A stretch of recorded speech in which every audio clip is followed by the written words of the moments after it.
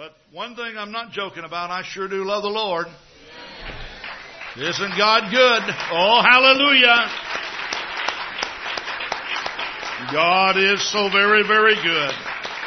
Praise the name of the Lord. Praise the name of the Lord.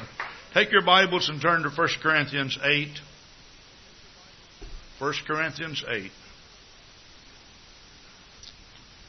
Last Thursday night I sat here and preached, first time ever behind a table.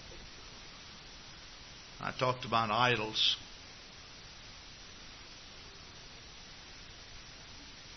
Here's a scripture that deals with this, but my subject tonight has nothing to do with idols. But there is a phrase in this that I want to use for my subject tonight. So one verse only while you're standing. 1 Corinthians 8, verse 1. Now as touching things offered unto idols, you know that we all have knowledge. Knowledge puffeth up, but charity edifieth. That means charity puffs up other people. Knowledge just puffs yourself up. But a true expression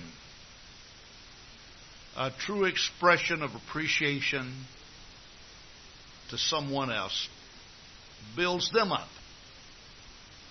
I want to speak on the subject, building up one another. And you may be seated. Sister Grant was responsible for calling my attention to a book that we passed around probably 8 or 10 years ago to our leaders, entitled Building Up One Another. And it was just a very great book. And there were a few things out of the book that I wanted to call your attention to, and then, like I usually do, I went off from the church today and left the book behind. But pretty much knew what I needed. Sometimes I have a tendency to over-prepare. And when I over-prepare, that means you have to endure for a long time. So hopefully that won't be the case. I told Sister Grant last Thursday night, I said, I'm good only for 30 minutes. Well, I was good for that. And a little bit more. I remember one time we were having a prayer meeting. I got a call from Brother Breithaupt, the superintendent of the Illinois district, and he said, Brother Grant, we're having a minister's lock-in. And he said, now this is no joke. He said that we're having a minister's lock-in, and we want you to come down. We want you to preach. And I said, well, what subject? He said, it doesn't make any difference. I just want you to preach all night. And I thought, oh my. So I let the word out, and upon letting the word out, when we stood to pray, someone raised their hand and said, let's pray for Brother Grant. He's going down to Illinois, and they've called on him to preach all night, and he really needs our prayers. And one sister lifted her hand and says, no need to pray about that.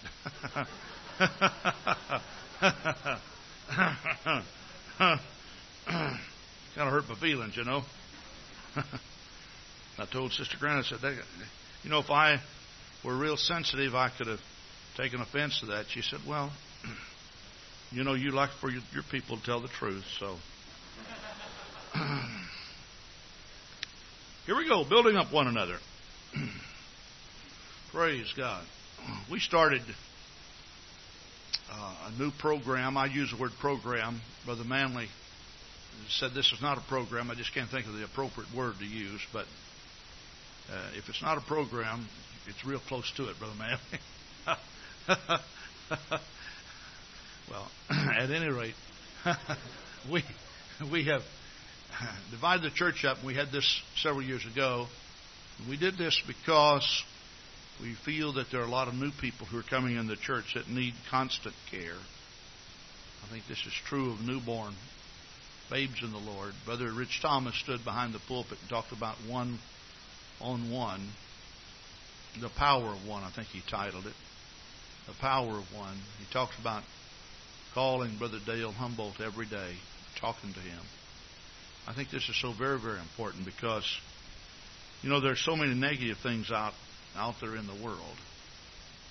There's so many negative things.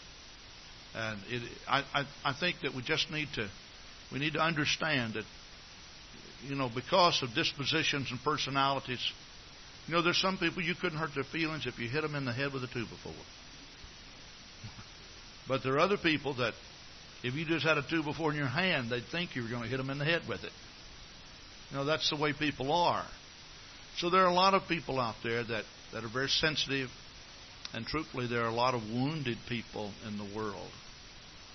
And one consideration I've had for a long time, and that has to do with Christians, and more specifically ministers who become wounded.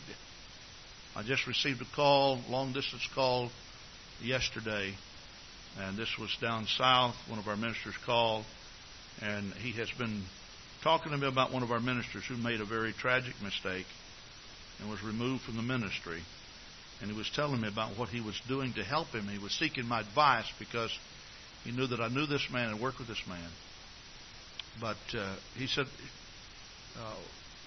I guess it's okay, Brother Grant, if I help this man. I said, by all means. I mean, the man may be removed from the ministry, but the man is hurt. And he has suffered very dearly because of his mistake.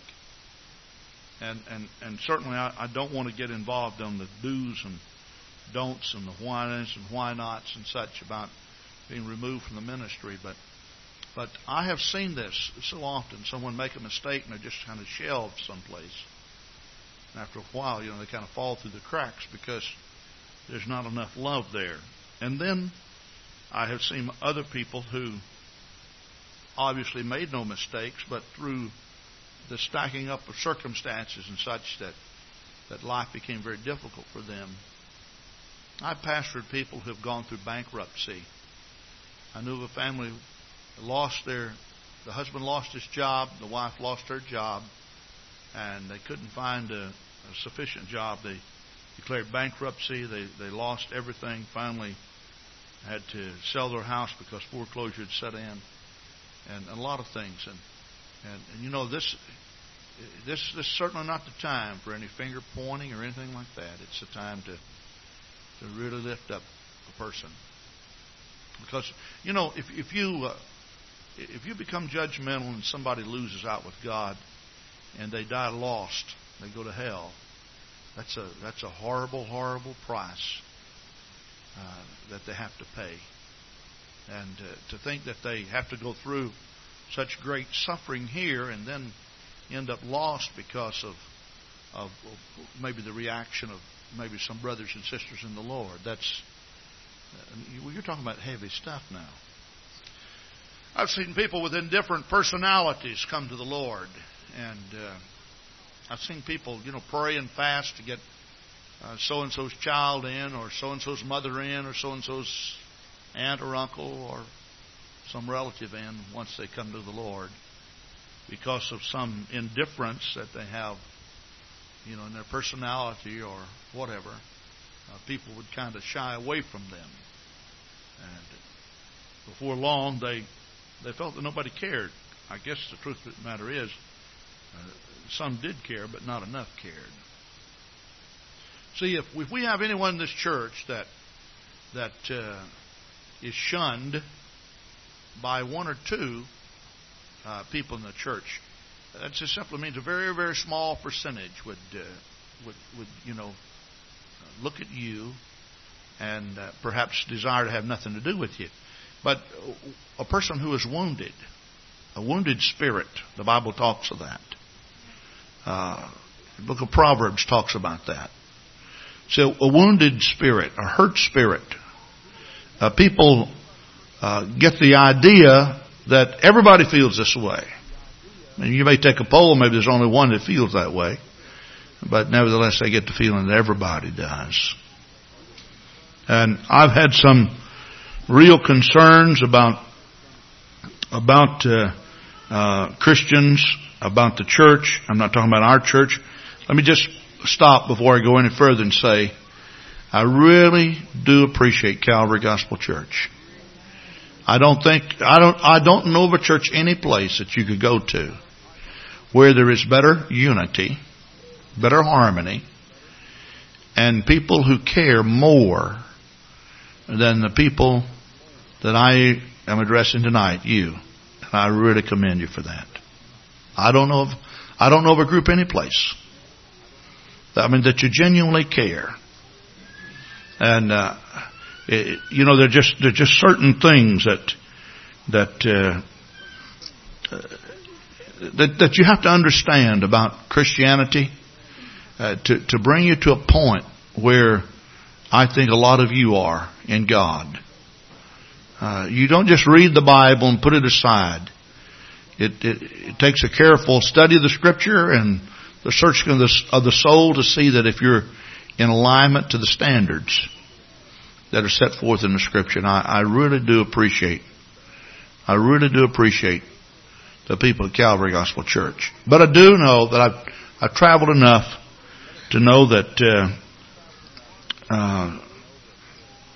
there are some places in which people, as far as I can see, they sure do come short in the area of really caring, really loving, really building each other up. I remember a minister talking to me.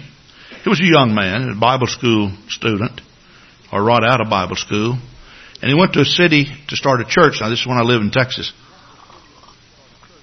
So I asked this man, I said, did you, how are you doing? He'd only had a few services, and he told me, he said, I got a situation, and I don't know what to do about it. And I said, what is it? He said, well, there's a lady called us up, and she wanted to come to church. And so he and his wife went by to pick her up.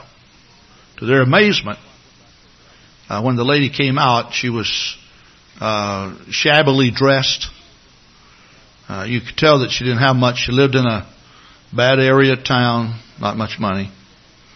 And I'm just telling what the minister said.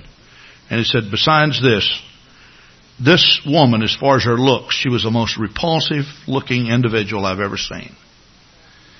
She came to church and she manifested a great desire. Now, here's the thing he said. He said, I just never seen anybody so ugly.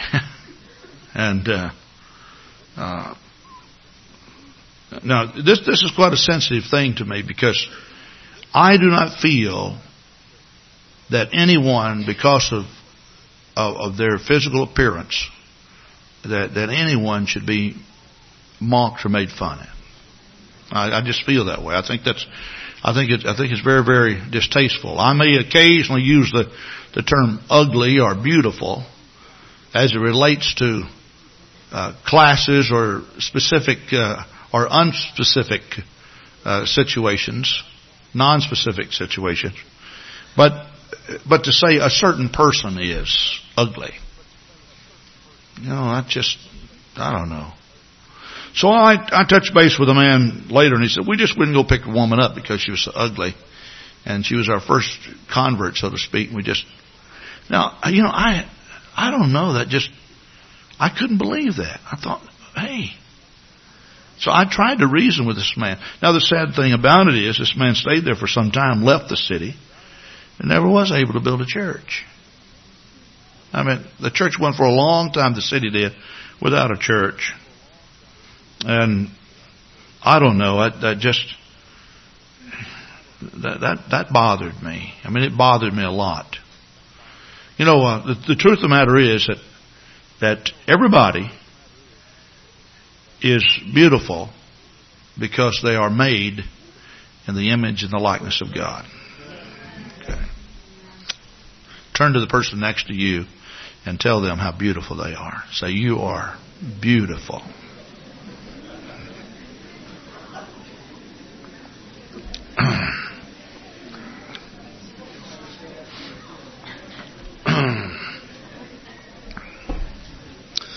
Building up one another. Praise God. Building up one another. It all starts in the home. We're going to first start. This may sound like a baby dedication or maybe a admonishment at a wedding or something, but an admonition rather at a wedding. But nevertheless, this is where I want to start. Ephesians 5. Ephesians 5 verse 25. Husbands, love your wives even as Christ also loved the church and gave himself for it, that he might sanctify and cleanse it by the washing of the word, that he might present it to himself a glorious church, not having spot or wrinkle or any such thing, that it should be holy and without blemish. So ought men to love their wives as their own bodies. For he that loveth his wife loveth himself. How many of you men ever picked on your wife? I mean, seriously, picked on her. All right. Maybe I should change it. Put your hand down. How many of you devilishly picked on your wife? All right. Carolyn pushed Bill's hand up.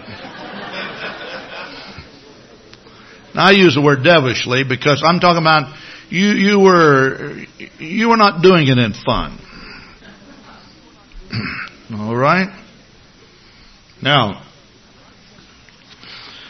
I made a statement last Thursday night, and I made the statement to our ladies, and I want you to understand what I was saying, because several people asked me about this. I said that there were more scriptures in the Bible that had to do with a lady's dress code and ladies' apparel than men's, and I stick with that statement.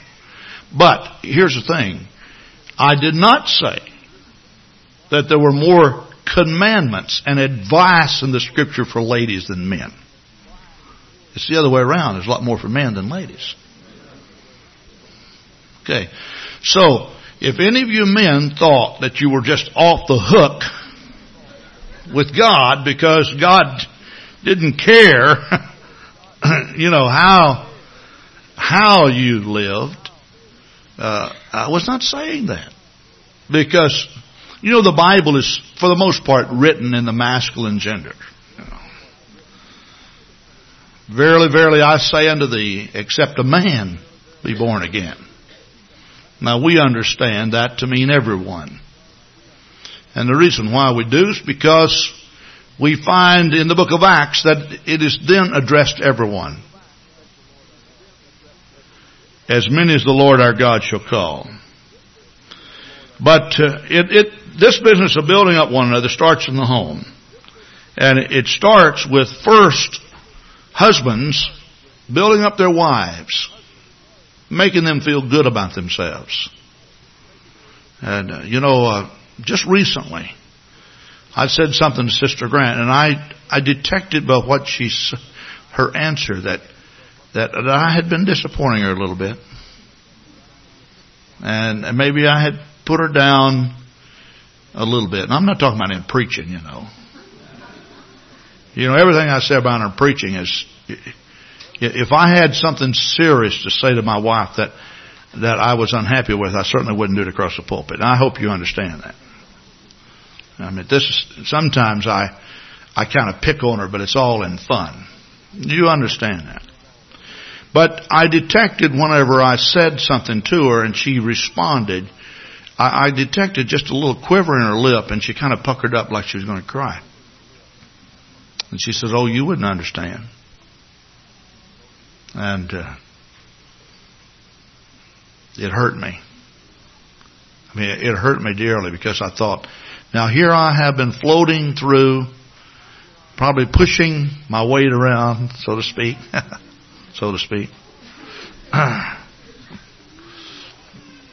And here I had somehow conveyed a message to her that her advice or whatever just didn't count. Didn't make any difference. And I purposed, when I saw the little quiver in her lip and she was serious, now this is one thing I'm going to straighten up. And I'm going to watch how I say things. I'm going to be more sensitive to her.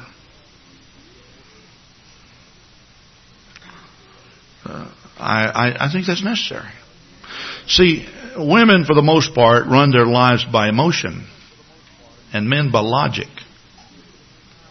Now, that's not to say, listen to me, that women have a weakness and men have a... It can be contrary to that. Because there's so much emotion involved in, even in logic. Because insensitive people can be way out of bounds, just be illogical about things. So you can be true to nature and yet not be true in your judgment of things.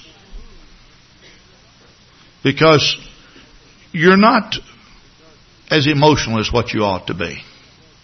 And sometimes men, they just like to just lay the law down. This is just the way it is. Even in homes where men are I wouldn't say would necessarily be the head of the household. That's just the way they are. There's some men that they're not the head of the household, and yet they still have this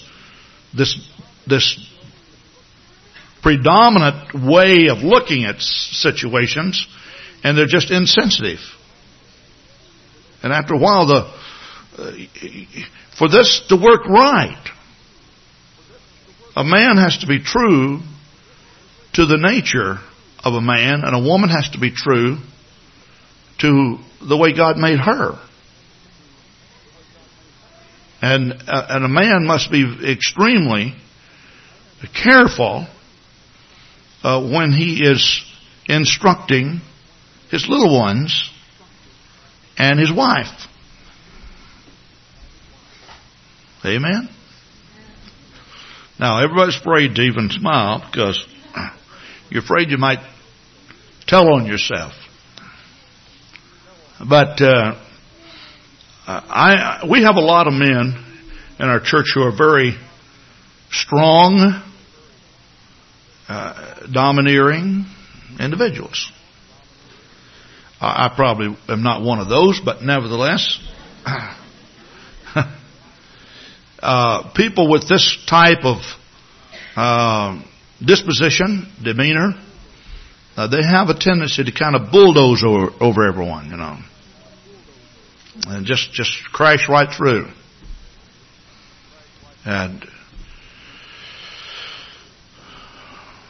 sometimes the lady of the house, playing such an extremely important role in that household, can feel as if he doesn't care. And I wish that first all the men of our households would just be a little bit more sensitive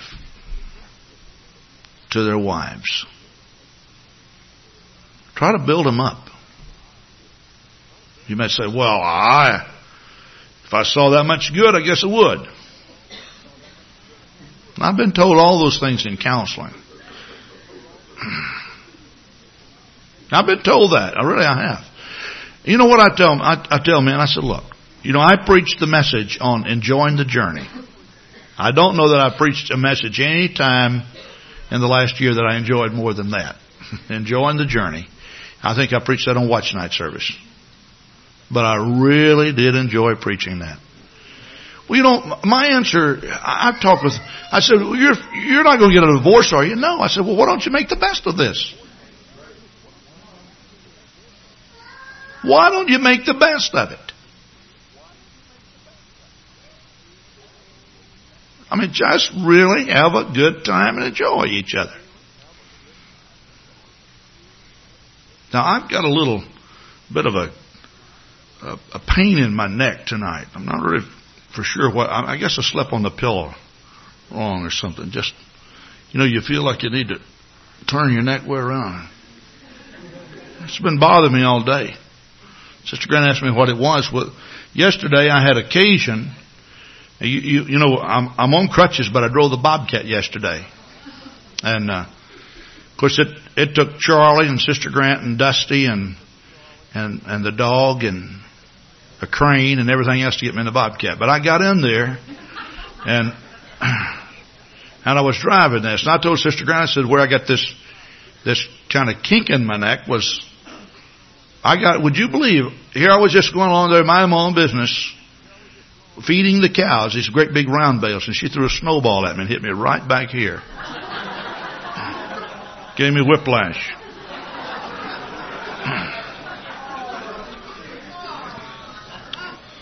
Can you believe that? As nice as I am, here I was in there and I couldn't do anything about it. And then Charlie threw one at me. And then I had the round bale on, and I took out after him, chasing him with the round bale. I told her, I said, you're going to look like a needle in a haystack. But you know, we just had a blast, really. Then I stopped the Bobcat and sneaked off and got a great big old snowball, and I went up there and I just plastered her. Of course, we're out in the barnyard, and some of the snow's not white.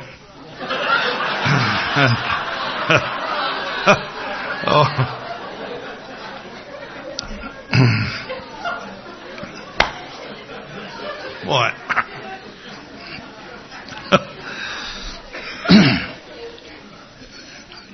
Why can't you enjoy each other? Seriously. Why don't you act like a kid every now and then? Why don't you go back to the days of which you were courting and try to impress her? You know? Seriously.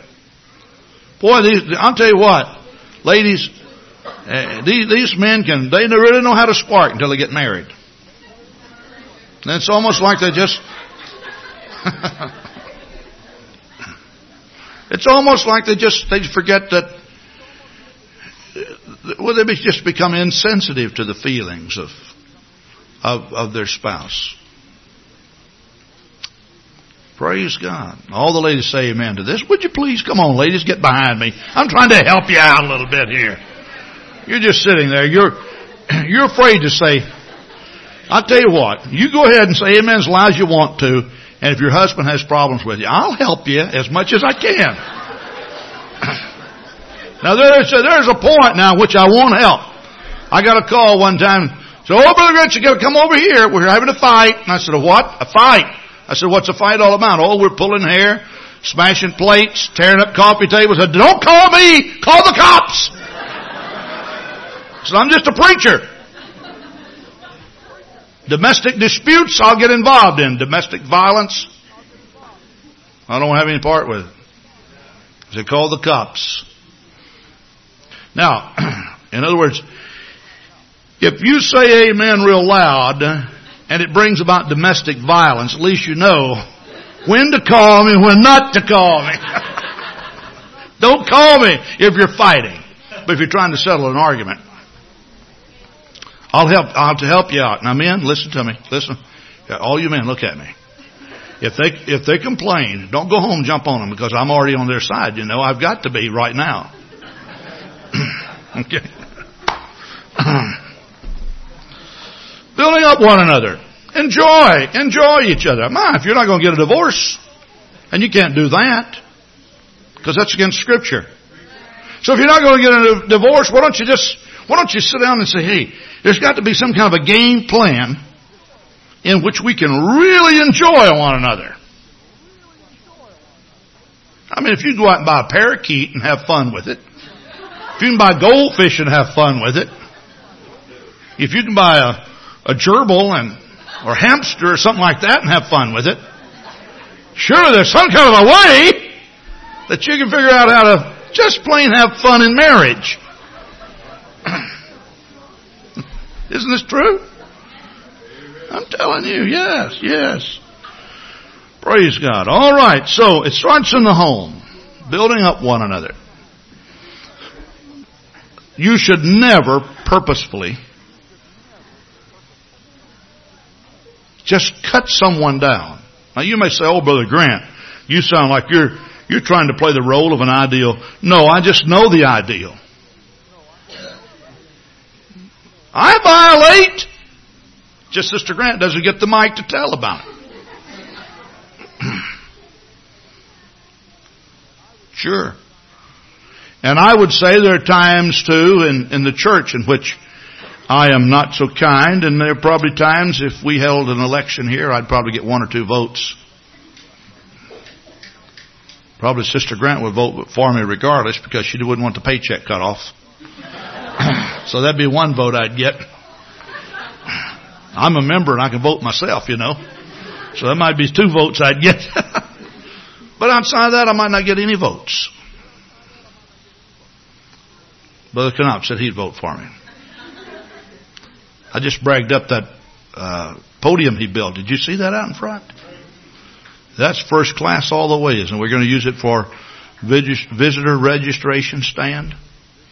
We got a new book coming, and boy, it's going to be nice, I'll tell you. It's going to be nice. Brother Knopp, you did a real good job. Excellent job. Yes. All right. He even bought the wood himself. He went over and picked it all out. And he was real picky about it, you know, and chose just the right wood and got the stain, got it all together. Did a great job. Building up one another. Now, let's just talk about the wives now. You men ready to listen to this? Amen. All right. Okay. Hallelujah. Praise God.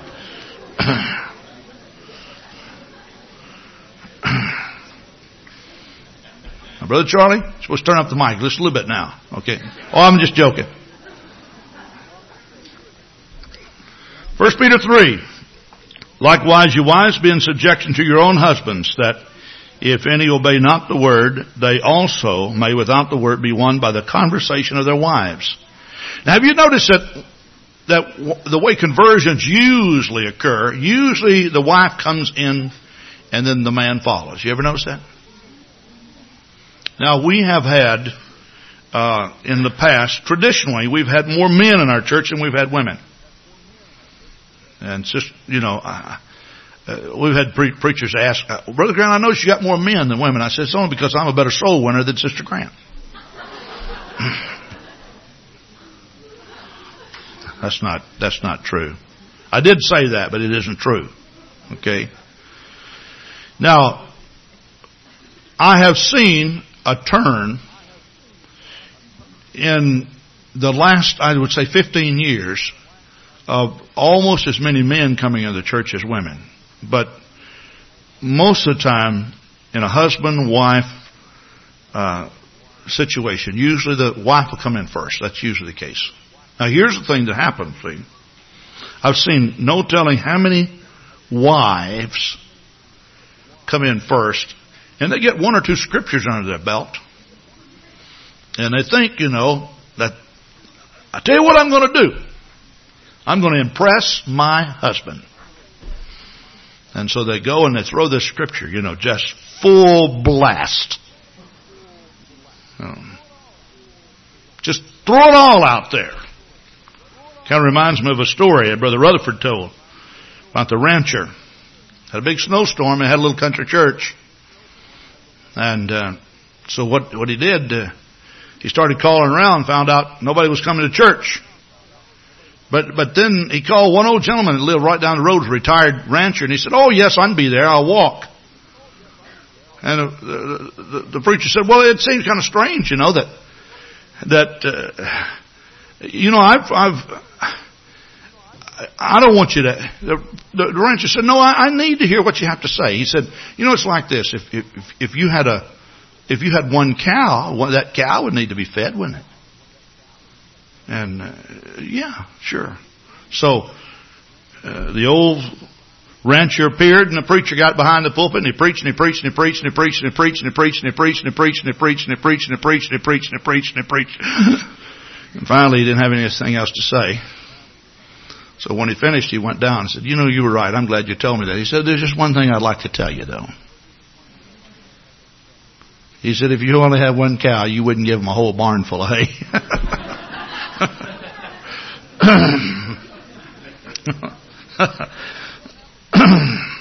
So what happens sometimes, you get a few scriptures. Now notice what the Bible says, that they behold your chaste conversation coupled with fear. Now, chaste conversation means your pure behavior. Now, we're talking about building up one another.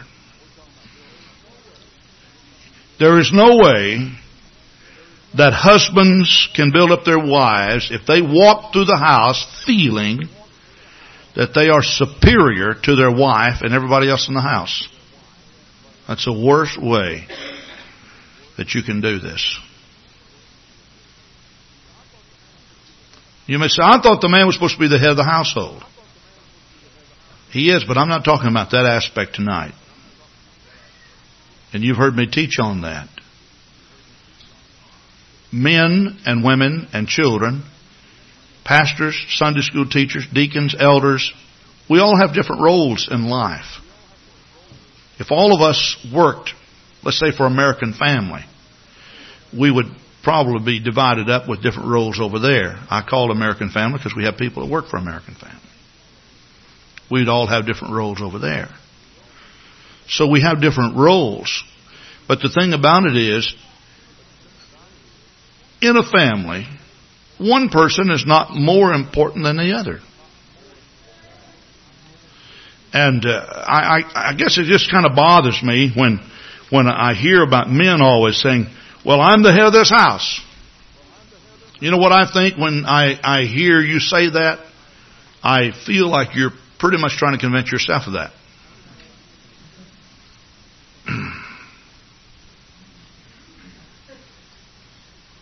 You hear? Now, we turn the tables now. See? The other side of that is that the woman comes to God. The husband's not in the church. She gets a few scriptures under her belt and she thinks, oh, I'm special. I'm going to show him how the cow eats the cabbage, so to speak. So she goes in and she just blasts him with these scriptures. She thinks God's going to favor her. But it doesn't work. And Peter goes on to say, but let it be the hidden man of the heart, which is not corruptible, even the ornament of a meek and a quiet spirit, which is in the sight of God of great price. In other words, if you want to win someone to your side, someone to your point of view, the best way to do it is to build them up. In other words, don't go out. See, what you do when you criticize, what you do when you blast, what you do when you're unkind, it's like building a moat around the castle.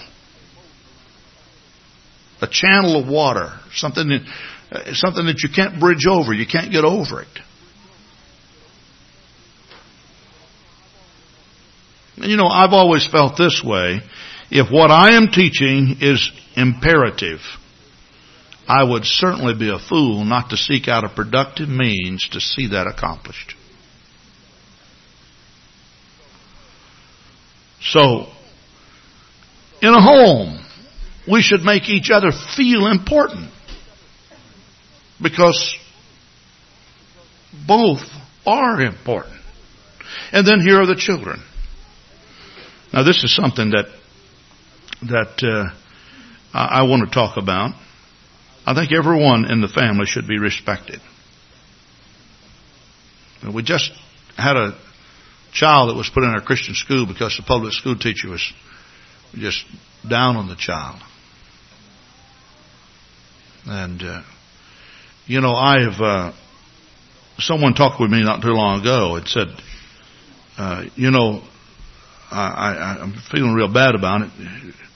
I just know of a situation in which a child is told, now this has nothing to do with the situation that I mentioned about the public school, but a child is told that he's stupid all the time.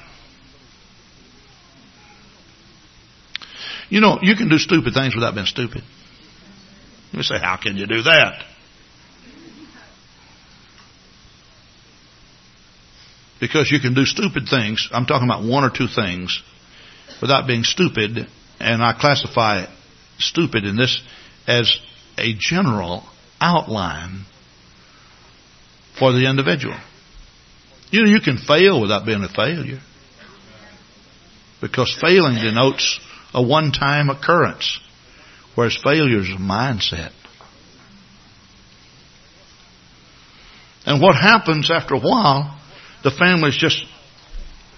I've called homes before, long distance, some local. It sounded like a dog fight. Just, I'm telling you, I'm talking about a hostility. I'm sure when our children were at home, some of you called and it sounded like a dog fight. A couple of times we did have a dog fight. But you know, if this just becomes a way of you know, if that's an accepted way, what happens? The children grow up then not feeling a sense of accomplishment. When your children do things that are nice, you should brag on them. If your husband does something that's nice, brag on it. If your wife does something that's nice, brag on her. Seriously. Well, I tell you what, right after we got married, I really learned my lesson about this. I remember in school, I had a class called American Citizenship. And they talk ethics, and we also learn, you know, etiquette and such. And one thing that I was taught, and I did this at home. You know, if Mother cooked something I didn't like it, you don't say you don't like it. Dad said, "Oh, you don't say you don't like it. Just don't eat much of it." But you worked hard, son. Of course, the thing about my dad, he liked everything. But we'd been married, I don't know how many years, but not many years. And I had forgotten Sister Grant's anniversary, our anniversary. Sister Grant's. Our anniversary, I'm sorry. I had forgotten it. I'm serious. Now, the thing about it is I had a beagle hound, little beagle hound. And this beagle hound had a birthday the day before our anniversary. And I made such a big deal out of. And I called this beagle hound. She's a registered beagle, called her Little Bit. And I got her in there and I gave her a new bone, and Little Bit was just, she was just wagging that tail all over the place and, you know, licking me in the face, you know how the beagles are. And you put her outside because you paid her a lot of attention. She's going to boo all night long. Beagles are bad about barking. If you ever want a dog that don't bark, don't get a beagle. At any rate, I made such a big deal out of it. The next day was our anniversary. And she had invited Brother and Sister Fuller, David and Jean Fuller over. And I had gone all day long, hadn't said anything about it, forgot it. And here they came, and I forgot it. And David just spared my life. I mean, he really did. He came around and says, "I think you've forgotten something today." And I thought, "What?" You know, it's a special day. I said, "No, my dog's birthday was yesterday." No, I didn't say that.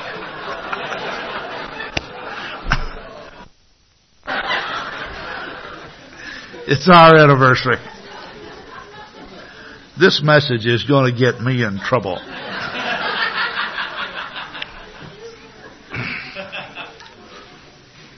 Shall we stand and we'll let Brother Manley dismiss in prayer.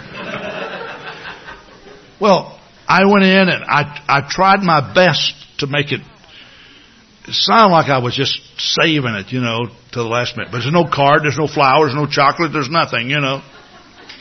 So I go in and I says, you know. She said, "I know what you did, you forgot it." Well, I had already given my heart to the Lord and I was pastoring already, so I couldn't lie. I said, "Yes, I did, and I'm very sorry." She said, "It seems real strange, you know, that you remember your dog's birthday." Well, I'll tell you what, you know, I don't know how old that dog would be today if she was still alive, but she's somewhere in the beagle heaven. You believe dogs will go to heaven? Horses will, I know. The reason why I know it's because at the end of the tribulation period, when the Lord comes back for the battle of Armageddon, He's going to be riding a horse. And see, I feel that everybody ought to know how to ride a horse. Otherwise, you might be stuck up there without transportation to get back here. No. Oh, my.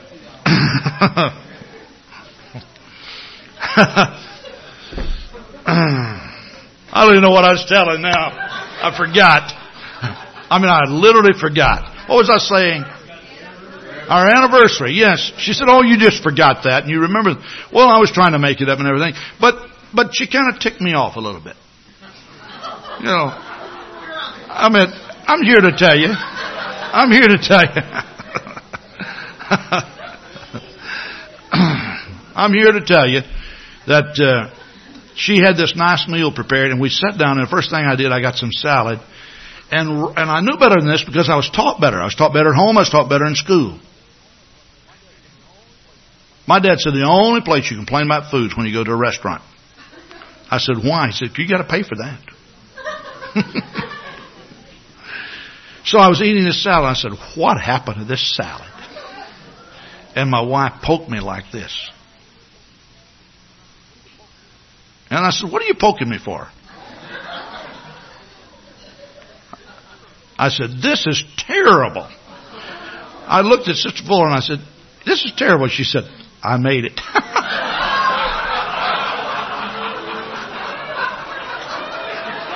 Oh.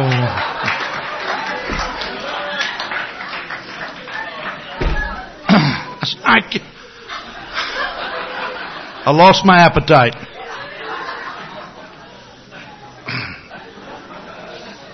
What do you do? What do you do? Really? Somebody over there to celebrate your wife's anniversary.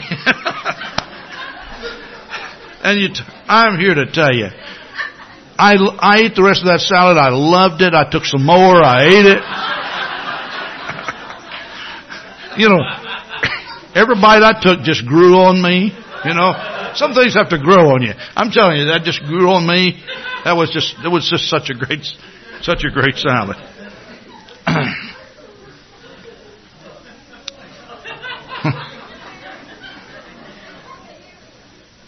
But my whole point in this is, I don't really know now. I don't really know what the point was. Oh, building up one another. Yes. Yes.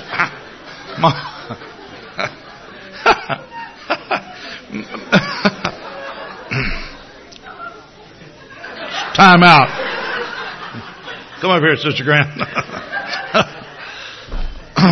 Oh, my.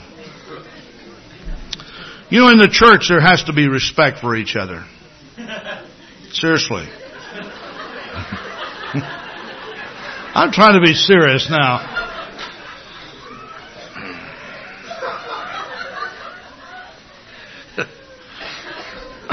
Respect for each other. Oh, glory. Don't you wish you had some water?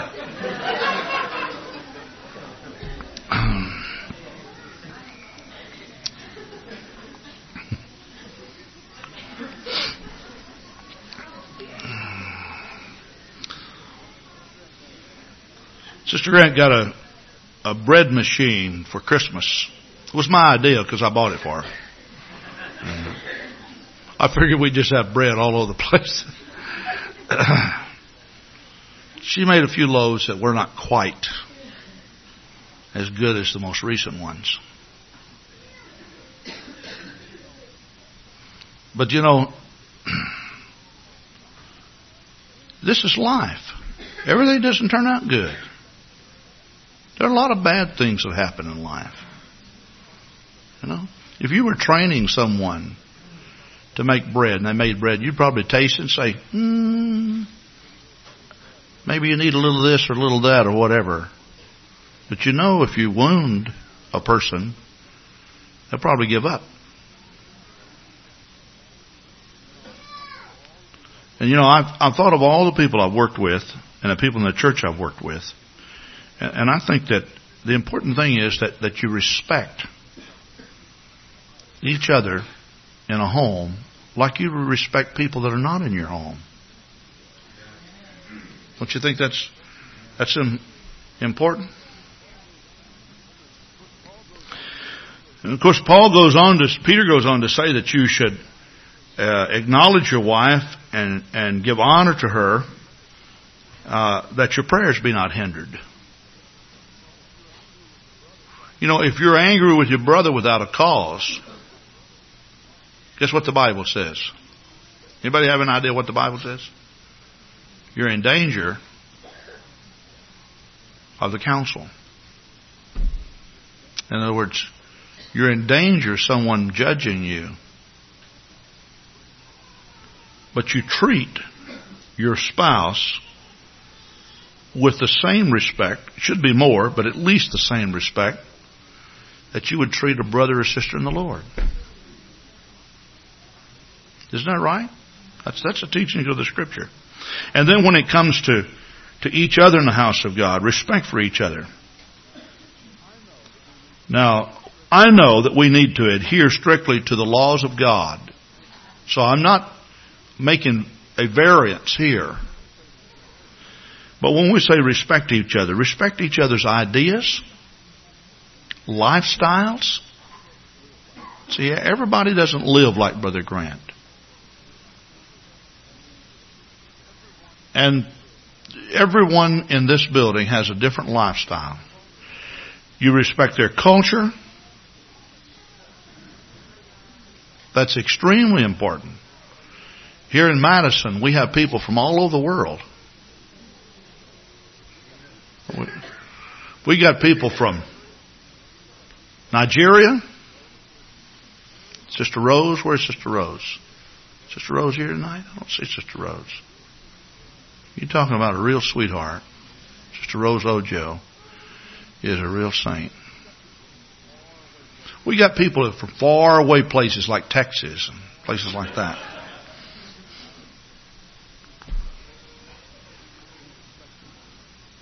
We respect people's background. It may or may not have any bearing on the color of their skin, but the color of their skin. We respect people's education or lack of it. We respect people's financial status in life or lack of it. In other words, what I'm saying is all these things don't matter. We're all born of God and chosen of God to do a great work. We respect the social level or echelon upon which they live. All of those things are extremely important. The church is not a place to come and show off what you know, what you own, how you look. Knowledge puffs you up. But love edifies, builds you up.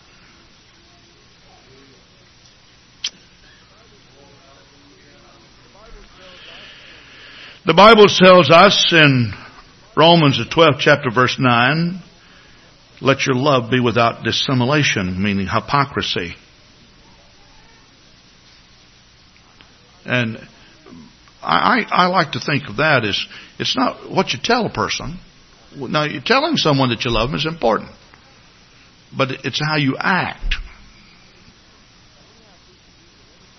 Now, we have people here that every time they see me, they think that or at least they act like they think that I'm the most important person in the world. There's some people that are just that way.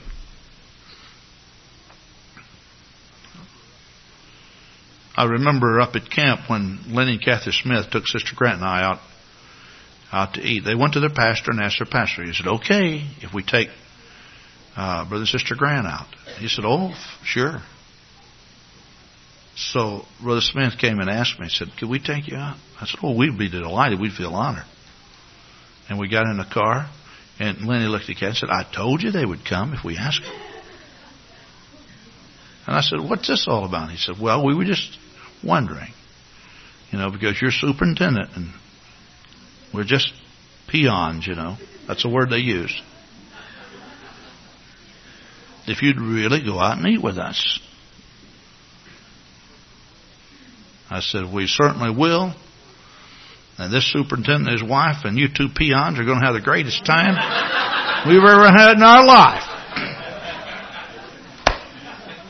We're going to go into, I don't know where we went now. Perkins probably. Ponderosa. So we went into Ponderosa and wrapped our choppers around some of that good grub in there and just had a great time. But the truth of the matter is, and I want to tell you, when Lenny and Kathy told me that, it bothered me. When I became superintendent, I had a very good friend who called me up and said, are you going to still be my friend? I thought, what's this got to do with it? This doesn't have anything to do with it. I was told when I became a superintendent, I was told this by a former superintendent, that there's some kind of a great cloud that comes out of heaven and rests upon you. And you're going to feel this, and you're going to feel different about it. I've been superintendent almost 15 years, and I keep looking for that cloud.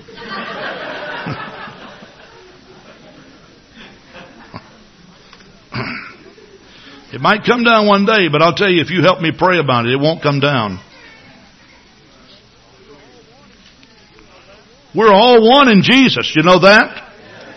I said we're all one in Jesus. We're all one in Jesus. Praise God. Praise God. Listen to this. I looked on my right hand and beheld there was no man that would know me. Refuge failed me. No man cared for my soul. Now this was a feeling that David had. It was hid in a cave. That's a very, very, very, very dangerous place to be. You ever feel like nobody cares for you? Well, I'm sure that all of you have been there. I've been there before. I have never been there for a long period of time, but I've felt that. But this is so very, very important. Why?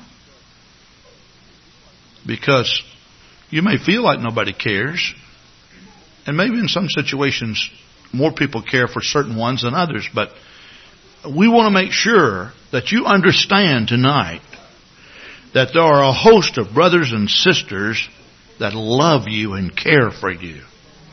And if you get in spiritual trouble in any way, don't go hide someplace in a cave, isolate yourself and feel like nobody cares. We do care. Praise God. We do care. Praise God. Now turn to the person next to you and say, I love you and I care for you. Praise God.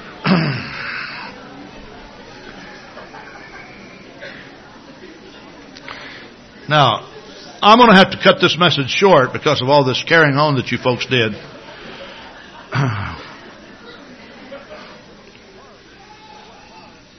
Love, you know what? Love is a strong indicator to the world.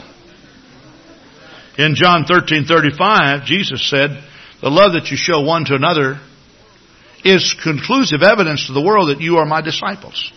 It's a strong indicator to the world. I'm not saying that your love that you show for each other will be the proper, altogether the only witness, maybe I should say, that they need. But I'll tell you what, it is very, very important because let me tell you something. I remember right after the O.J. Simpson trial that I listened to a whole lot of talk shows. Every place I'd go in the car, I'd keep this on. It was just talk show. And what they were trying to do is get some of these lawyers in some kind of a little bit of a crossfire with each other. And you know how the media does this. But, the thing about it is, and I think maybe they did accomplish some of that, but if you go out in the professional ranks, and we have some people here that work in the medical field, I have gone to doctors in which I felt that maybe the opinion that they gave me wasn't quite right. I've gone to other doctors, and I'd sit there and say, but this doctor told me. And those doctors just sit there, I want to say, well, don't you know how to say something bad about him? You know? Mm-mm. Don't you wish we could be that way? Mm-hmm.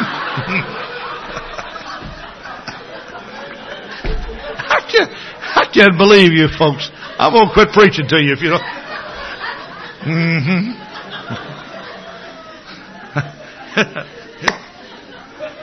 Isn't this something? I'm telling you. I'll tell you what. I'll guarantee you one thing. There would be great favor coming upon any body of believers, if they would manifest an ethical code toward their brothers and sisters that you see in some professions. Doctors, lawyers, other professionals. They may, in their own mind, they may say, wonder why that doctor told him that. But they're not going to tell me that. Why? Because in the long run, that does not help the medical profession, does it? No, it does not. Love can change a life, and I want to make mention of this, and then I'm going to stop.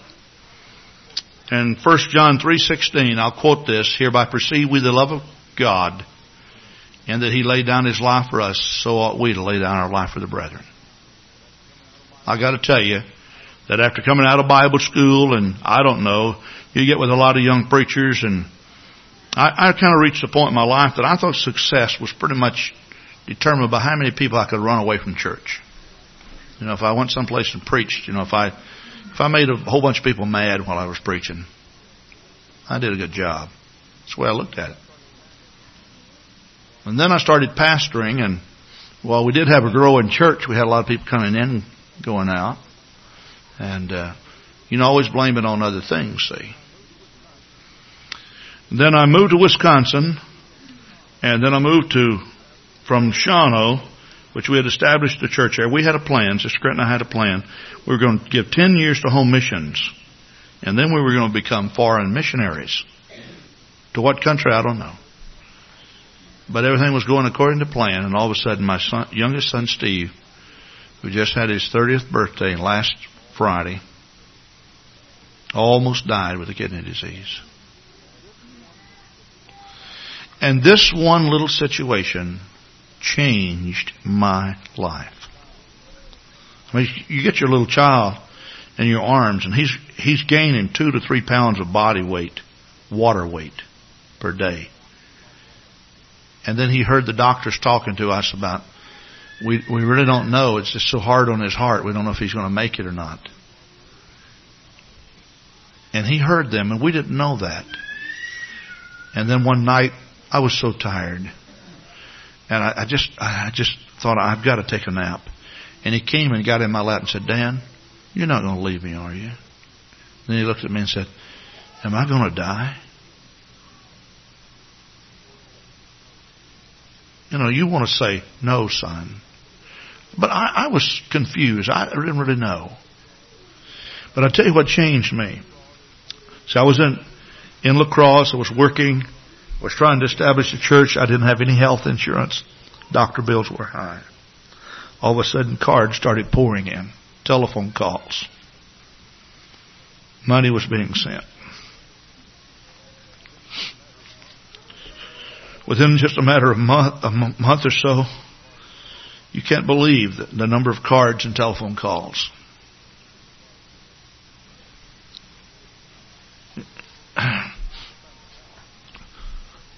I found out that people were a lot nicer to me than I had been to them. They cared a lot more for me than I'd cared for them. It wasn't that I didn't care. I was just too busy sometimes just to stop and chat or talk. And it sent me crushing in humility before God in repentance. I found out that there is a church out there, regardless of what you may think, that really does care. I had foreign missionaries to call from the mission field. Say, "Brother Grant, I heard about your son, and I just want you to know that we're praying. Now, in Proverbs 18:24, there is a scripture that says that if a man wants friends, he must show himself friendly. And I've had people to say, how come people never call me? Well, you catch a whole lot of flies with honey. You've heard that, haven't you? Did you know you can get a whole lot of friends, too, just by being friendly? In fact, most people who are not friendly only have just a few friends. Just a few. And I've had people to call and say, let me tell you something. If I had to invite the best friend, the very best friends I had, to, let's say, some social whatever, I don't know where I'd start. I don't know who I'd invite.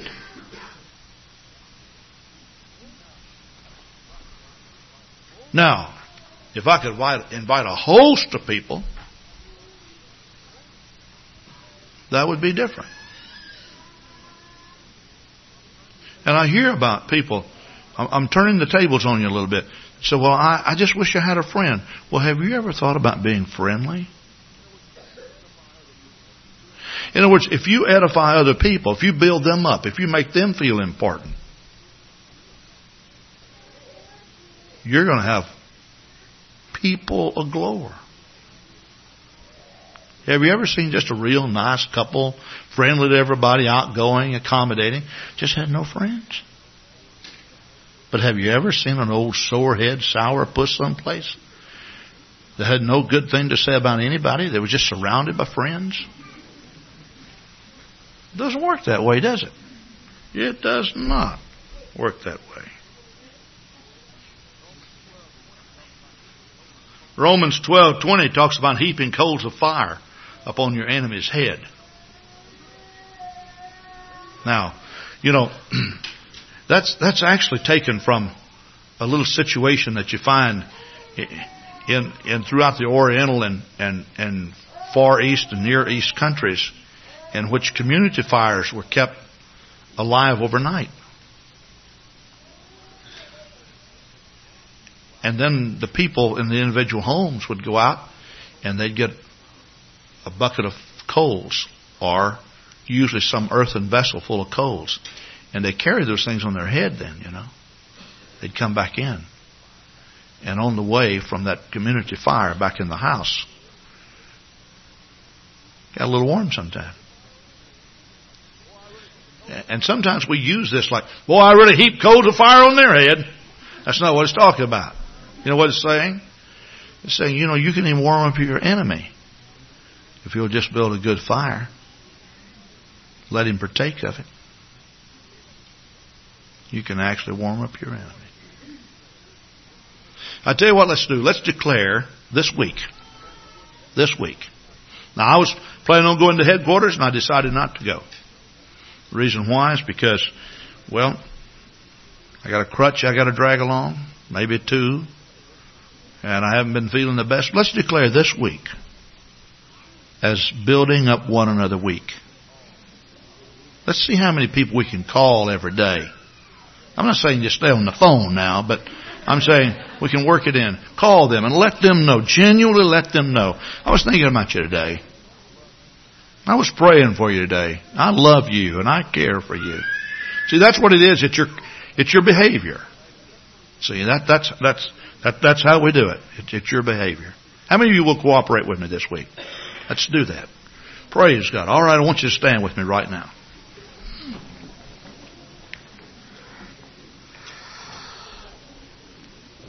Oh, God.